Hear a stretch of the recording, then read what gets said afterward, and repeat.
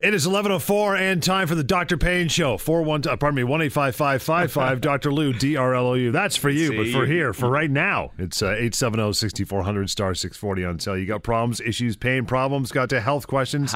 How do you memorize all the numbers? I don't know. Maybe like this show, other shows. Well, we'll start with this. I've been doing it for 19 years. So. Okay, there you go. That's probably you repeated that number a whole bunch of times. The old way, I remember when I was young, you used to memorize a number. Now I don't even think I know my wife's cell number actually off by heart. Oh, jeez. That's not good. Oh. Yeah? What's going on, buddy? Not too much. How was your week? How was your day? What's happening? Good. You think there's going to be any slip and falls today? Oh, just a few. Well, that's crazy. Some crazy weather, car accidents, things like that. So, I mean, if you're on the road, obviously be extremely cautious because you want to avoid that because, I mean, the impact of those injuries going forward can often be pretty devastating. It's incredible. I actually, it was interesting. I had someone that gave me a call a few weeks ago, had said, hey, I was in an accident back in October. Okay. So, like fairly recent. Yeah, but still time has passed. And he said to me, he said, at the time, I was totally fine. Like, I didn't really feel much. It seemed like everything was fine. He's like, but I have to be honest, in the last little bit, in the last few months since then, like more in the new year in 2018, I started to develop some neck pain, back pain. Mm-hmm. Is that common and is that related to the accident? And I said, well, it's not. I mean, it's always very, very hard to say what you develop as a result of that because so many things could have happened in between October and the day that he started feeling whatever pain. But I mean, it is not uncommon for me to meet people who say originally after their accident, they were, whatever type of accident that may be, they were overall fine, maybe some mild aches and pains, but then over time it's progressed. And I mean, it makes very, very good sense when you think about, I mean, even in a low impact, once you start doing the math on the velocity, the acceleration, all the things, and the weight of these cars, even something that's low impact has a dramatic effect on our tissue. Like we're not designed to be thrown around in a car at 80 kilometers an hour. Like there is going to be an effect on the body for sure. And so, yeah, it is very, very common, which is why I always tell people, like, and I guess as more of a, public service announcement, if you are involved in a car accident, even if you don't feel anything, go get checked out. Yeah, like go get checked out because you never know what could be there. Someone may be able to pick something up before it becomes a big problem. I mean, we've gone through this a million times. Obviously, the sooner you catch something, the more likely you are to treat it and the more likely it is to get better. So I think it's really, really important that, hopefully there's no accidents, nothing happens. But if you do, and hopefully there's nothing major and it just seems like a little fender bender or you overall seem fine, but you're more worried about your car or whatever, worry about yourself. It's very, very important that you get checked out and get things analyzed properly. I mean, in serious cases, sometimes people have brain hemorrhaging that they're not even aware of until it's there's no too pain. late. Or it doesn't develop quick enough, and then all of a sudden, boom, it starts to develop quickly, and now you're talking, minutes is potentially life-threatening. So I absolutely think it is best to get checked out. And here's the thing: if it seems like it's nothing major, that doesn't mean you have to be going to an emergency room and waiting 6 hours. You can try walk-in clinics, urgent care clinics, chiropractors, physiotherapists, other people that are well-equipped to assess for those types of things, because a lot of those more serious things can be picked up on clinical exam. It's not all specialized imaging. It is very much signs, symptoms, and what the physical exam shows. So be careful, obviously, if you're driving today, and hopefully nothing happens. And obviously be careful. But let's talk about some other stuff that we haven't talked in a while. I've seen quite a few patients this week, well, not just this week, in the last few weeks, actually, with spinal stenosis. And it's something that we used to talk a lot about, but in the last few weeks, I guess we've toned it down. But it is incredible how many people have spinal stenosis, and more so than having the spinal stenosis, they're not really told. They're just kind of told, yeah, you have arthritis, your back, and that's why you have the problems that you have. But they're never explained the anatomy, the physiology of what exactly is happening. Define it. Because if you don't explain that to a person, they don't get better. And we've gone through this where certain motions with stenosis are actually relieving motions, like the flexion based exercises. And it's incredible how many people come to me. They know their diagnosis of stenosis, but they're doing all the wrong things for it. And it's like no one's ever, they basically sit there saying like, no one has ever walked me through this. No one's ever told me that, explain the anatomy. I usually, when, will spend about 20 minutes after I'm done with somebody just talking with them, fully explaining everything, making sure that they understand it, using whether it's computer programs to explain a certain pathology or, models that I have in the clinic. But I always do my very best. I think that is probably one of the more important things that I do out of everything, is really, really explaining everything to a patient, because once you can understand it, and this doesn't just go for stenosis. There's a lot of things out there that just in understanding, you can manage yourself better. And I've been seeing obviously a lot of knee cases with the knee clinic that we have, and it's the same thing. A lot of the times, it's nothing groundbreaking to them. It's not like I'm telling them anything in terms of changing their diagnosis. A lot of the times, it's just a confirmation, like, yeah, here it is, but here's also what you could be doing. And I really try to make my recommendations based on all the things that the person could be doing. I think some of the problem with some places is, I've said this before, if you've got a hammer, everything's a nail. And there's some places out there where they have maybe a certain, either they're just one certain professional, right? Or they have one certain modality that they use. And then that's the cure for everything. Right. That is the absolute way that you manage everything out there. And the reality is with me, even the tools that I don't have at my disposal, which we tend to have the vast majority of the tools for these types of things within our clinics and the provider network. But even the things we don't have at our disposal, that doesn't mean we don't make that recommendation. Right? Like it's very, very important to me that the recommendations are not based on what is more financial gain for us, but what's really best for the patient. And sometimes patients opt out for things that they don't want to do, right? They accept things. Like I've had people that I've seen, especially with this knee clinic, where you see, and they've got such severe osteoarthritis, for example, that you're sitting there thinking, like, I don't think you have very many options except a knee replacement. Yeah. And they say, well, I don't want to do surgery. And, that is a personal choice. They got the final call. Yeah. So, it's very important. You get the final call on what you do with your health. And, the doctors were here to guide you through the way, but it is your final call. And your call right now, if you have issues, questions, you've always wondered something about your physical well-being, your health, 416-870-6400, star 640 on your cell. Just getting warmed up. Dr. Payne Show, Global News Radio, 640 Toronto. It is 11:14 on a rainy Saturday. Yeah, if you can get up and stand up, you're doing okay. If you can't, you might want to call 416-870-6400, star 640 on cell.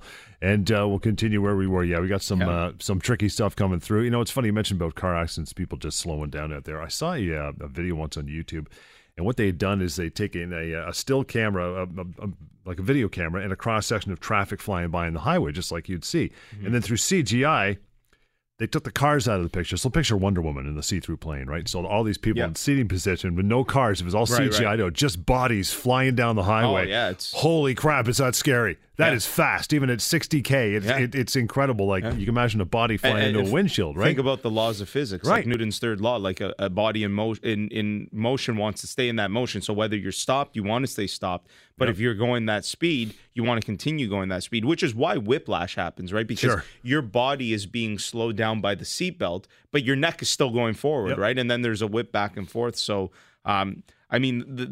when you look at what actually happens to the tissue, and I'm sure there's tons of people listening right now that have been in car accidents and have never been the same since. Like, I've seen it clinically for sure. I've been involved in a car accident when I was younger, and it still has an effect on my body to this day, compounded with everything. It's always very hard to say because, we do break down as we get older. So to some extent, like, some things are going to be normal. But yeah, that's really interesting when you take the car out of the component and you just imagine the people traveling down that highway at 120 kilometers. That's hitting something. Yeah, that's crazy. That's very, very crazy. But yeah, again, be careful out there. Some other interesting stuff, things that we've talked a lot about is the shoulder. And we've talked about when people have tears on imaging. And it was interesting, I had a patient, the classic example, someone came in, said, hey, I've been diagnosed with torn rotator cuff muscle, supraspinatus. I got therapy, not getting better. I went back. They want to do this. They want to do this surgery. They want to do all this stuff. And I was like, well, let's slow down first. Let's make sure. How do you know, first of all, what kind of tear is this? And it ended up being there are tears that are extremely significant. Obviously, if a tendon fully tears, that is significant. Yes. We can all appreciate that. But there's also a normal amount of fraying or tearing that happens just due to degeneration. Yeah, exactly. And that's common everywhere. And that's what this person had on imaging. And again, just because the radiologist report is their job to comment on everything, that doesn't mean it's the diagnosis. And a lot of the times the doctors that are ordering these images get it back and they go back to the patient and they say, yeah, here you go. It's due to this tear. But, what I always try to educate on, first and foremost, even when I have people that bring me x-rays of their low back and are told it's arthritis, what becomes very, very important is what we're seeing on imaging the reason that you have pain? We have to correlate those two things. You cannot do those two things in isolation. I can't just look at an image and give you a diagnosis. And sometimes I shouldn't just look at your physical symptoms and give you a diagnosis, which is exactly the reason why radiologists don't make diagnoses, right? There are some things that are radiographic or imaging diagnoses, but in general, it has to be correlated with the patient's symptom. And oftentimes it'll say that, correlate with the patient's symptom. It's also the reason why the radiologist is given a bit of a history in the beginning, right? Like the doctors, when we fill out a report, will give some type of history. So they kind of know what they're looking for, right? Because there's a million things on there. But this was a classic example of a person who was told it was a tear, was having, certain therapies to quote unquote fix this tear, and it wasn't helping. And sure enough, we were able to find, and something I've talked about a lot with scapular positioning and the positioning of the shoulder on the rib cage and how that affects the function of those muscles. And sure enough, when I had this person and I was able to get them in a good posture or change the position of their scapula, all their symptoms were gone. How about that? All gone. And all I had to do then was show this person the exercises that they then needed to do in order to sustain that type of posture or that type of positioning, which isn't going to happen overnight. But what I tried to explain to this person, they had gone to therapy for about 3 or 4 months at 2 or 3 times a week, and they didn't have any coverage, right? It doesn't matter whether you really have coverage or don't. It's still money from someone's pocket. But this person specifically did not even have coverage. So do the math on that. Thousands and thousands of dollars for what? Something that this person could have been shown the exercises that they should be doing at home. Because if you don't do that stuff multiple times a day, every single day, you got to be disciplined, right? It's not going to work. And, he was so grateful. He was like, thank you so much. Nobody ever showed me this. And I followed up with him. I saw this person, I think it was 2.5 weeks ago. I followed up with a phone call, which I'll often do, just to ask how the symptoms were doing. And sure enough, even after just a week of doing this exercise, he had already reported that 20% improvement, which, again, that doesn't seem like a lot when we're just talking, but it's huge when you've been at a plateau. And it's only been a week. So imagine what happens as you do more and more. 20%. Take 20% of your pay. See how little that number would be, right? Yeah, 416-870-6400, star 640 on sale. Dave, welcome to the show, pal. How are you? I'm good. How are you today? Good. What's going on with you? Listen, on February 3rd, I work for a company, and on February 3rd, we had a winter storm, and we back our trucks up to unload our trucks, which I drive a van for installation. And what happened is I slipped off my truck, which they never plowed or snowed, and I slipped on ice and fell on my back in front of my employers, and I hurt myself. They told me to take the day off. I felt all right. It was on a Friday. Come Sunday, I couldn't feel my chest. My fingers were numb. My legs were numb. I went to the hospital on Monday. They rushed me down to Toronto Western for emergency surgery. I had ACDF surgery on my back, along my spine. And my employers kind of left me in the dust. Within 3 days after I told them I was on WSIB, they came and stripped me from my work truck, my phone, my gas cards. They just left me in the dust. They never even called me to ask me how I was doing.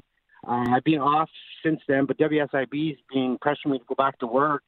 My doctor that did the surgery said that at least a year for recovery. And since my surgery, I still can't feel my legs. My inner thighs are still numb. My toes are still numb. What type of surgery did they do, Dave? ACDF. Okay, so where they cut a bit of the disc at the front of the cervical spine? Yeah. So they, it's kind of scary because they cut through your throat. Yeah. That's the only way to get to the anterior neck. part. Yeah, you got to go through the throat. Yeah, for sure. Okay, so what's the question, Dave? the question is, so what can I do? Like, I mean, my employer is still pressuring me to come back to work. What does your doctor say?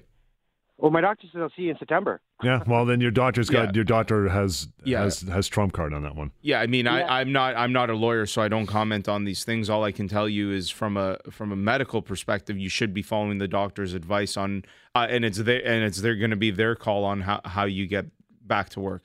Dave, just stay on the line for a sec. Stay on the line. We'll talk to you in a moment, and we'll continue from there. Your phone calls as well, 416-870-6400, star 640 on cell. Bring them on. Want to talk to you right till 12 o'clock here. The Dr. Payne Show. Global News Radio, 640 Toronto. 1124, Dr. Payne Show. Lots of time still for you to call in, 416-870-6400, star 640 on cell. Yeah, Dave, so as far as that, you're still in a lot of pain, still having physical problems with it after the surgery. Yeah, I can't look up. Can't look down. My legs are constantly numb. I mean, I'm just wondering, like, if they would have plowed and shoveled their walk, and I wouldn't have had this result of falling, right? Quite possible. Again, and that's not stuff that I'm going to comment on, Right. Dave. That's that's like anything, right? If is a big word, and again, if you have a question with regards to the medical stuff, I'm happy to answer that. Otherwise, in terms of the legality behind of all this, I think Savannah is obviously a good person to call. John does the personal injury show with him. And I think he'd be a very good person for you to speak to, him or someone in his team anyways, about what your rights are. The good thing is they also have the employment side as well, so it works hand in hand. But I would definitely say you should probably, from a legal side, be speaking with them. I mean, that's a pretty serious surgery that you had. So what did the doctor say was your prognosis in terms of, like, what should you expect in terms of time and how much recovery, et cetera? He says sometimes some people take 6 to 7 months to get feelings back in their legs, the Right. circulation.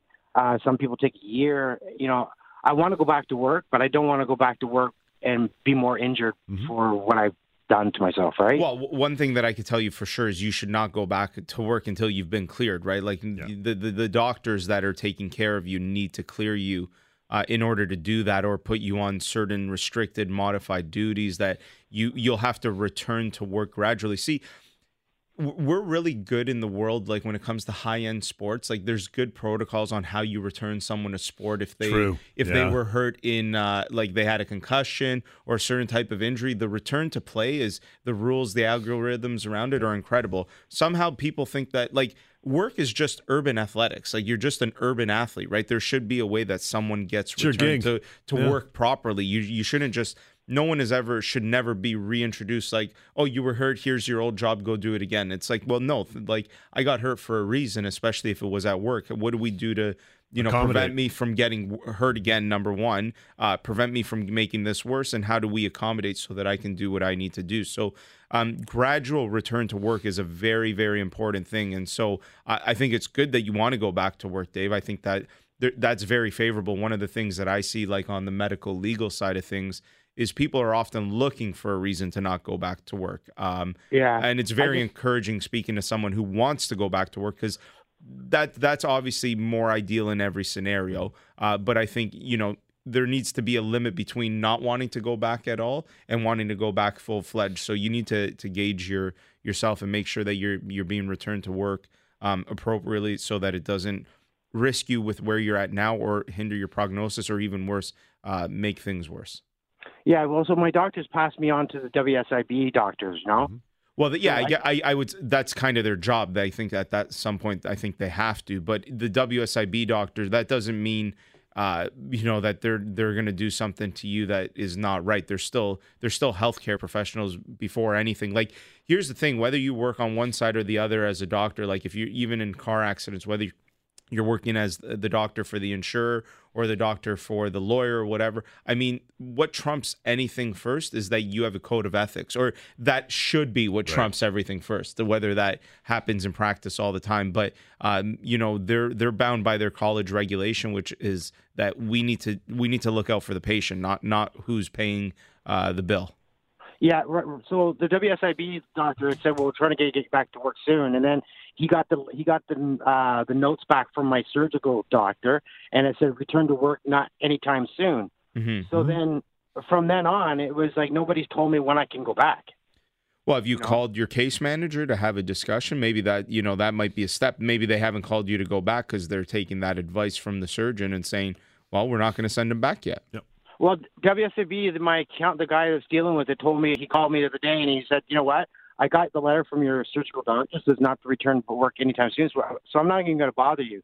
So I'm like, okay, well, he goes, I said, well, my return to work is actually May 6th or May 5th after 13 weeks of being off.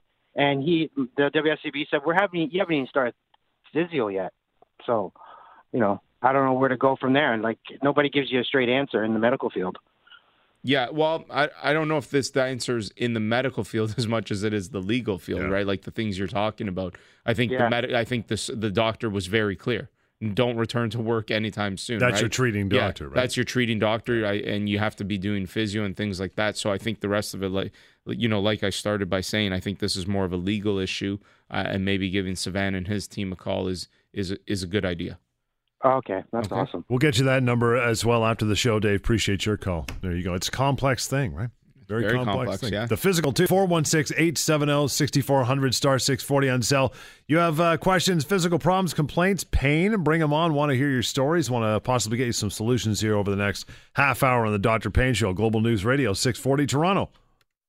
It is 11:32, Dr. Payne Show. Phone calls, 416-870-6400, star 640 on cell. You have pain, you have physical issues. That's what we talk about on the show every week. Everything from necks and backs to knees to PRP to all that good stuff that Everything. you guys are doing, right?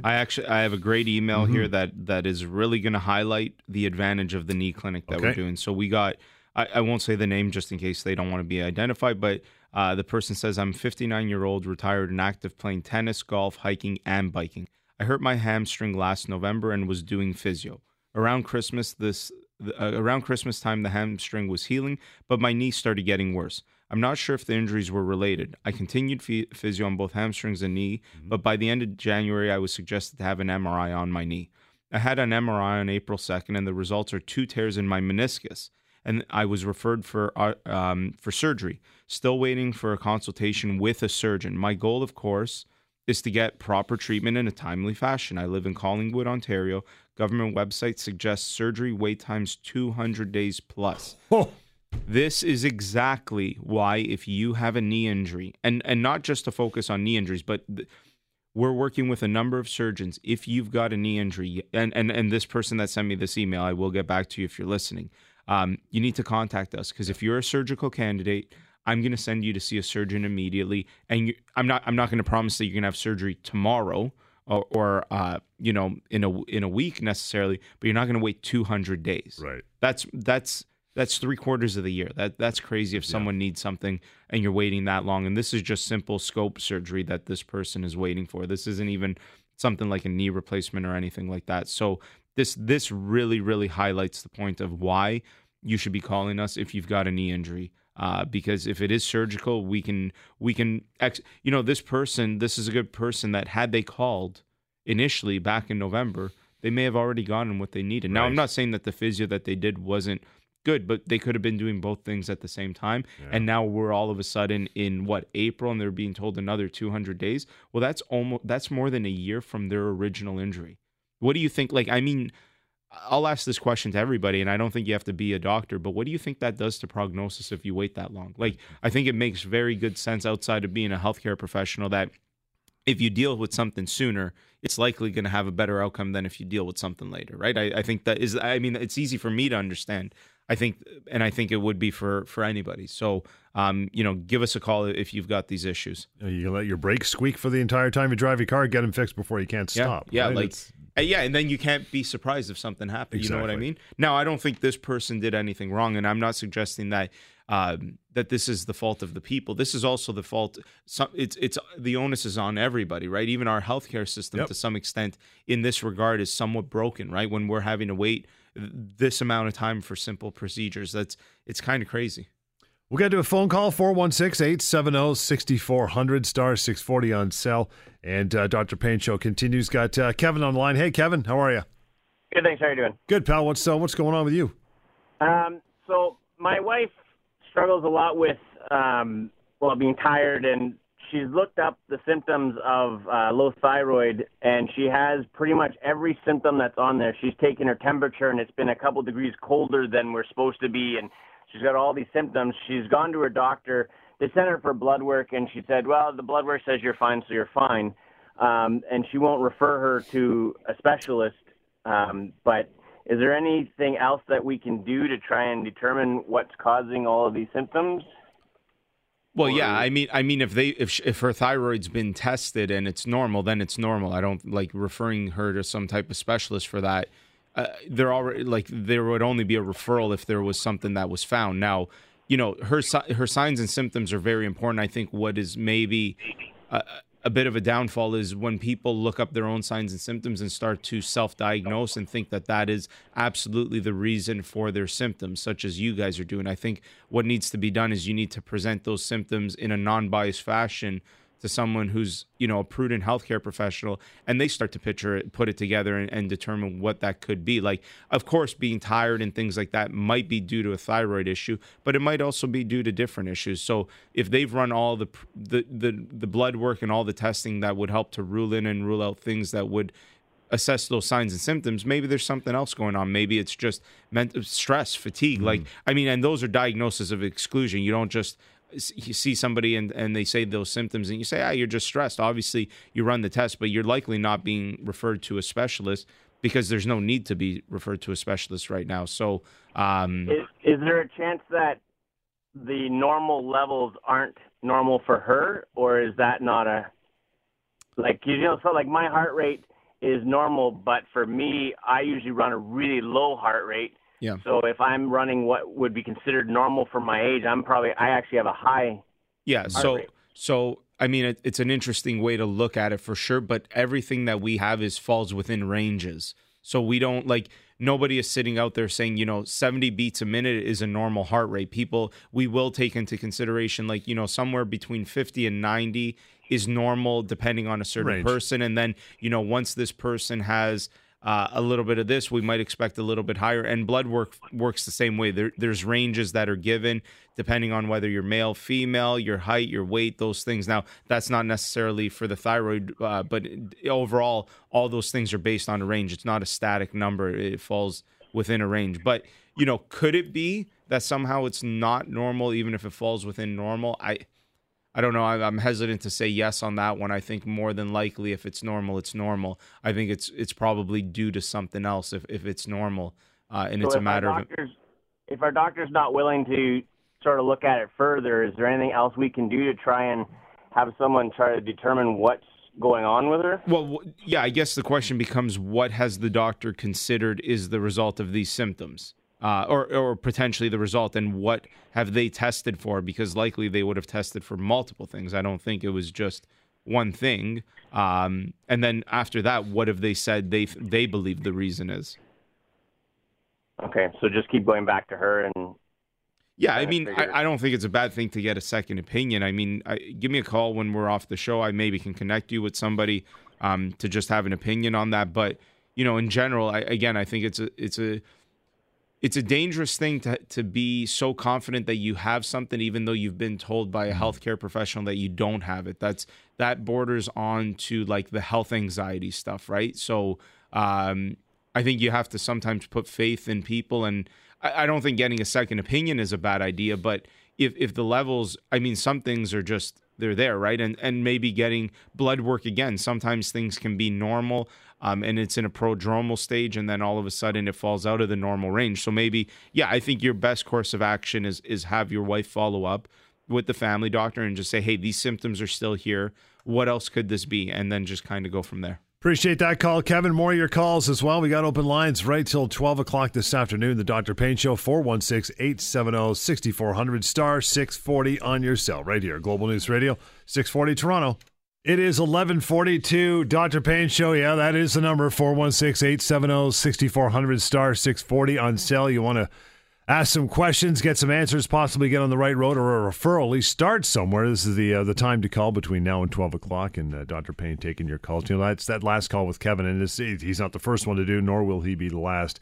and that is referring to Google Med School, and everything from a broken back right to a nosebleed to a fat lip. Somewhere on Google, it's going to mention cancer. Like you gotta watch it when you look at that stuff. Right? I think it's interesting because it's like it's the fine line where sometimes people are afraid of progression, right? I do think to some extent having that is good, right? Because you can now also kind of make sense of what your doctor is telling you, right? Like, is someone like really ignoring your true symptoms and there's red flags that you're noticing? So I think it's good, but it's like anything. It's how do you find the perfect balance between having exposure to the knowledge, but not believing that you can self-diagnose yourself. And it's kind of like if you're that person, you just have to find that in between. But and not that Kevin and his wife were an example of it, because I don't think they were. But I've seen people that have come to me and have said things like, I have this. And it's like, okay, well, how were you diagnosed with that? Oh, I diagnosed myself. Okay, have you seen your family doctor? Yeah, they don't think I have it. Okay, have you been referred to a specialist? Yeah, they don't think I have it. Have you gone anywhere else? Yeah, I went to a couple walk-in clinics. They don't think I have it either. Like, I mean, at a certain point, a second opinion is good. So if you have two people and two people are saying two different things, then I would say, let's figure this out. But when multiple people, professionals, this is their job. It's their gig. This is what they're educated in, have said no, then now it's just anxiety. Yeah. Right? Like, and now you have to put anxiety to the side. I remember I had one patient that came in for a stomach issue. And it's funny enough because I've mentioned this before, and I wish I could do research on it. But they had a stomach issue, and I believe it was their sister or a close friend had died from some type of stomach cancer. Right. So they're scared. And so they're scared. And absolutely, that all makes sense. And they believe beyond a shadow of a doubt that their stomach pain is something horrible. And I remember sitting them, and it was this classic example. I'd been sent for all kind of tests, seen multiple doctors. Everyone's basically said, no, like, we think it's more stress than it is everything. And I sat there and I reiterated that. I said, based on everything that I'm reviewing here, I'm not really seeing anything that's overly concerning. I'm in fact seeing that overall you seem like from a physical perspective, you're pretty healthy. But I think, from a psychological perspective, you're really, really worried. And it makes sense why you're worried because, you lost a loved one and it all kind of adds up. But I don't think you have what you think you have. And she wouldn't buy it. She was just like, nope. She's like, this is how it happened with her. She was told that everything was fine. And then she ended up getting diagnosed. Wow. And, and do mistakes happen? Do things get missed? Yeah. But the reality is we have a saying, what's common is common and what's rare is rare. And most of the times we're getting it. Like we're not missing these disastrous potential things. So that's why I'm saying Google is good, because I think it creates, was better than people having no access to information. At least you get the vocabulary. Exactly. Yeah. At least you can kind of explain your symptoms better. You can kind of start to figure things out. But, to another extent, how much of it does it just make you anxious? Yeah. And then you start feeling things that maybe aren't even really there. I'm even guilty of it, knowing what I know, not because of Google, but when you're a healthcare professional, like there's been times where your nose, you get a symptom and right away, like my head, because that's the way I'm trained, that I consider all possibilities. And obviously when it happens, I'm even like this with the people closest to me, that, I jump to, well, here's the worst case scenario. And I want to make sure it's not that, which is great for my patients, because I always make sure that I rule out the most serious thing. Right. But from my own perspective, it does create an extent of anxiety for sure. You're George Costanza. Is it lupus? I don't think I'm that bad, but Alonzo, how are you? I'm doing very well, sir. How are you doing? Good. What's going on with you? For quite a few years now, every time I do like a simple like weightlifting, my left shoulder, it's like there's a pain in it long time after. I do X-ray, I do ultrasound, and even now it's the same thing. So I don't know what the doctor probably could suggest. Have you had it checked out by someone who's really good at shoulders? Is my first question. Or was it just your family doctor, or a walk-in doctor or something? That's my family doctor. Yeah. So I think next step is getting it checked out by someone who does these things all the time, whether it's a specialist, a medical specialist, or some other type of allied health professional like a physiotherapist or a chiropractor who can assess it from a functional perspective and start to put the picture together in terms of, does what we see on physical exam correlate with what those imaging studies suggest? So you got to get it checked out. And the other thing here too is, have you had any treatment on this shoulder? I think to a degree because I had a car accident in 2015 and I was doing physio. Okay. And they do some work on it with some cream and some manipulation. Okay, yeah. So, I mean, yeah, not all treatment is great treatment. So it depends. My question becomes, have you had good treatment? But I think, anyways, to keep this simple, I think what you need to do is you need to have it checked out properly. So give me a call. I can absolutely check this out for you properly and get you to the right place and start figuring out what the issue is and how we treat it properly going forward. But where's your office? I see people out of my office in Etobicoke. That's for the assessment. But then we've got a provider network all over Ontario. So depending on what you need, we can send you back to somebody closer to home. Alonzo, by the way, it is 1-855-55 Dr. Lou, DRLOU, to make that phone call, or info@paincarecanada.com as well. Russ, how are you? Not too bad, not too bad. What's going on with you? Okay, well, I've been living with pain for about 20 to 25 years.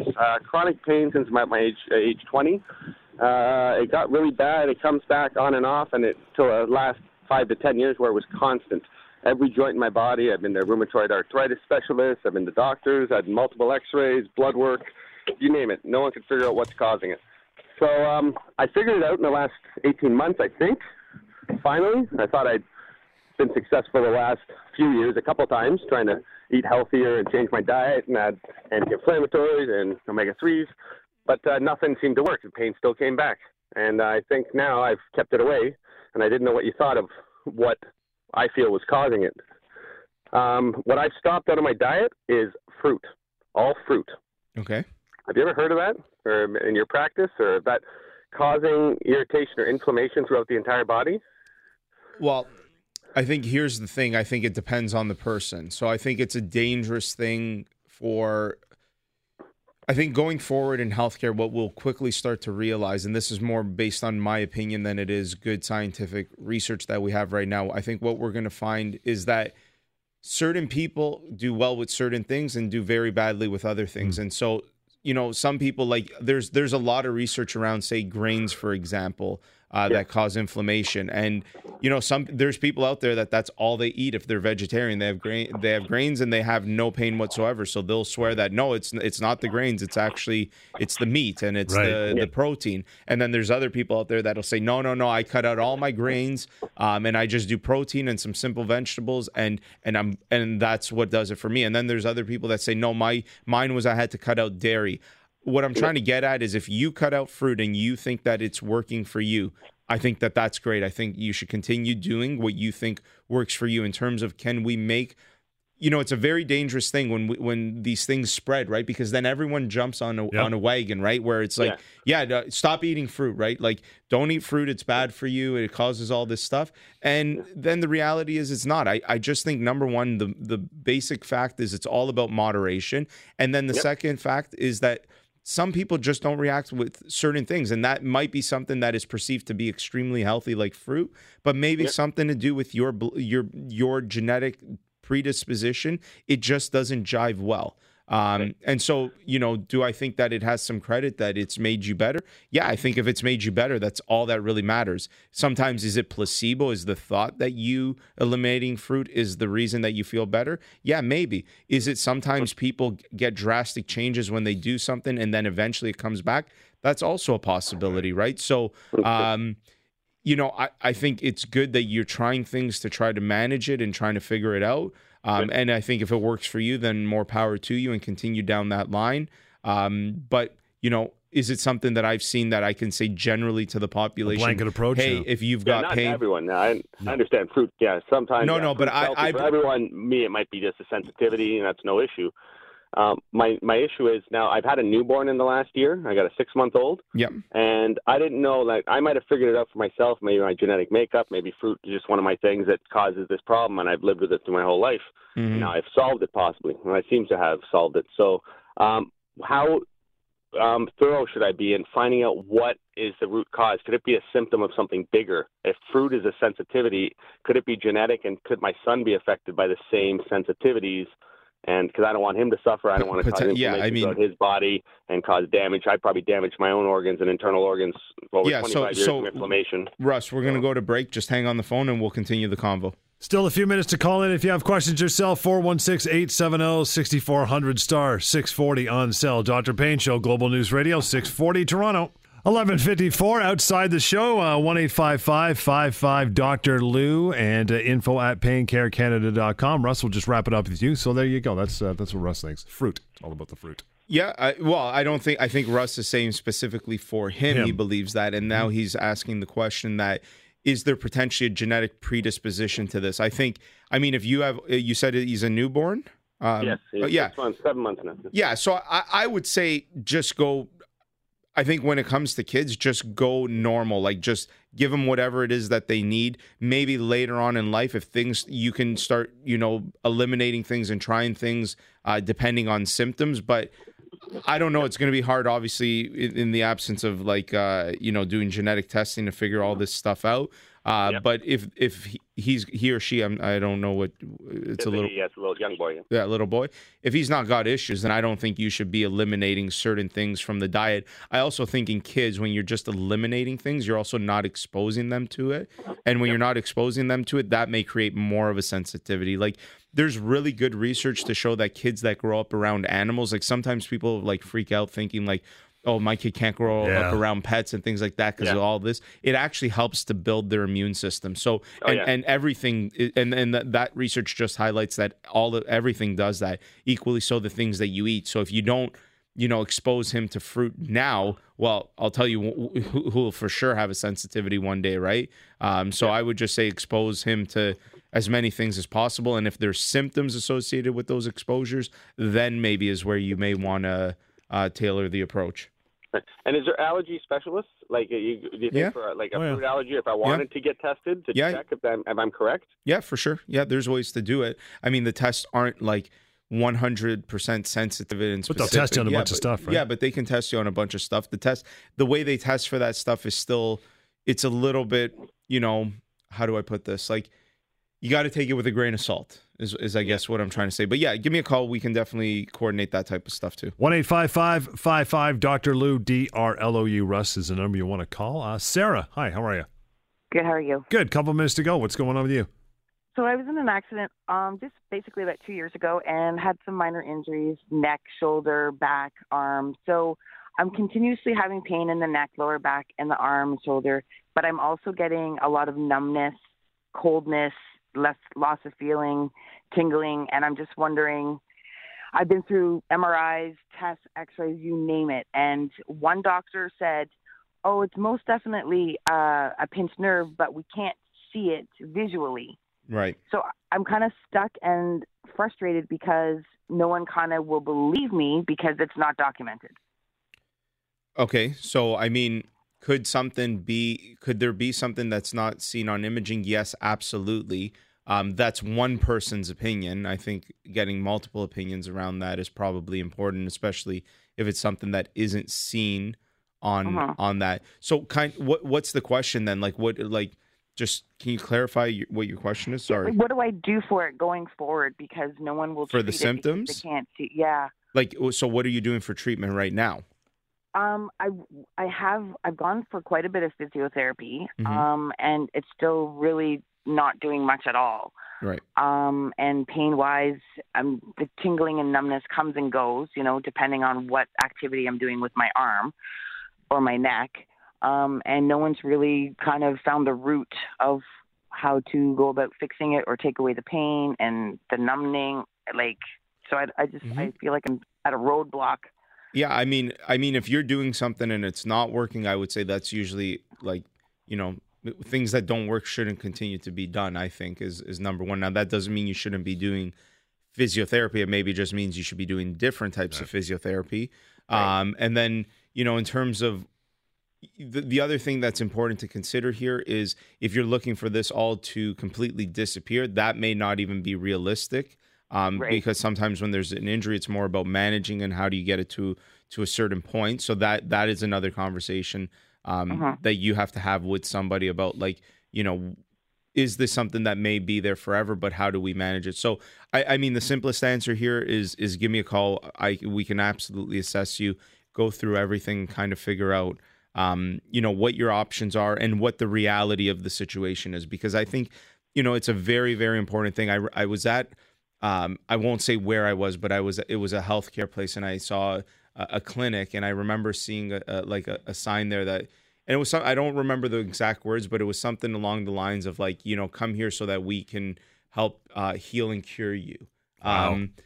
And it's kind of like, those things, you need to be realistic with people. It's so important to be realistic and give people the reality of what their circumstances are. You don't always fully heal. It's about management, pain management. That's what it is. That's what we deal with.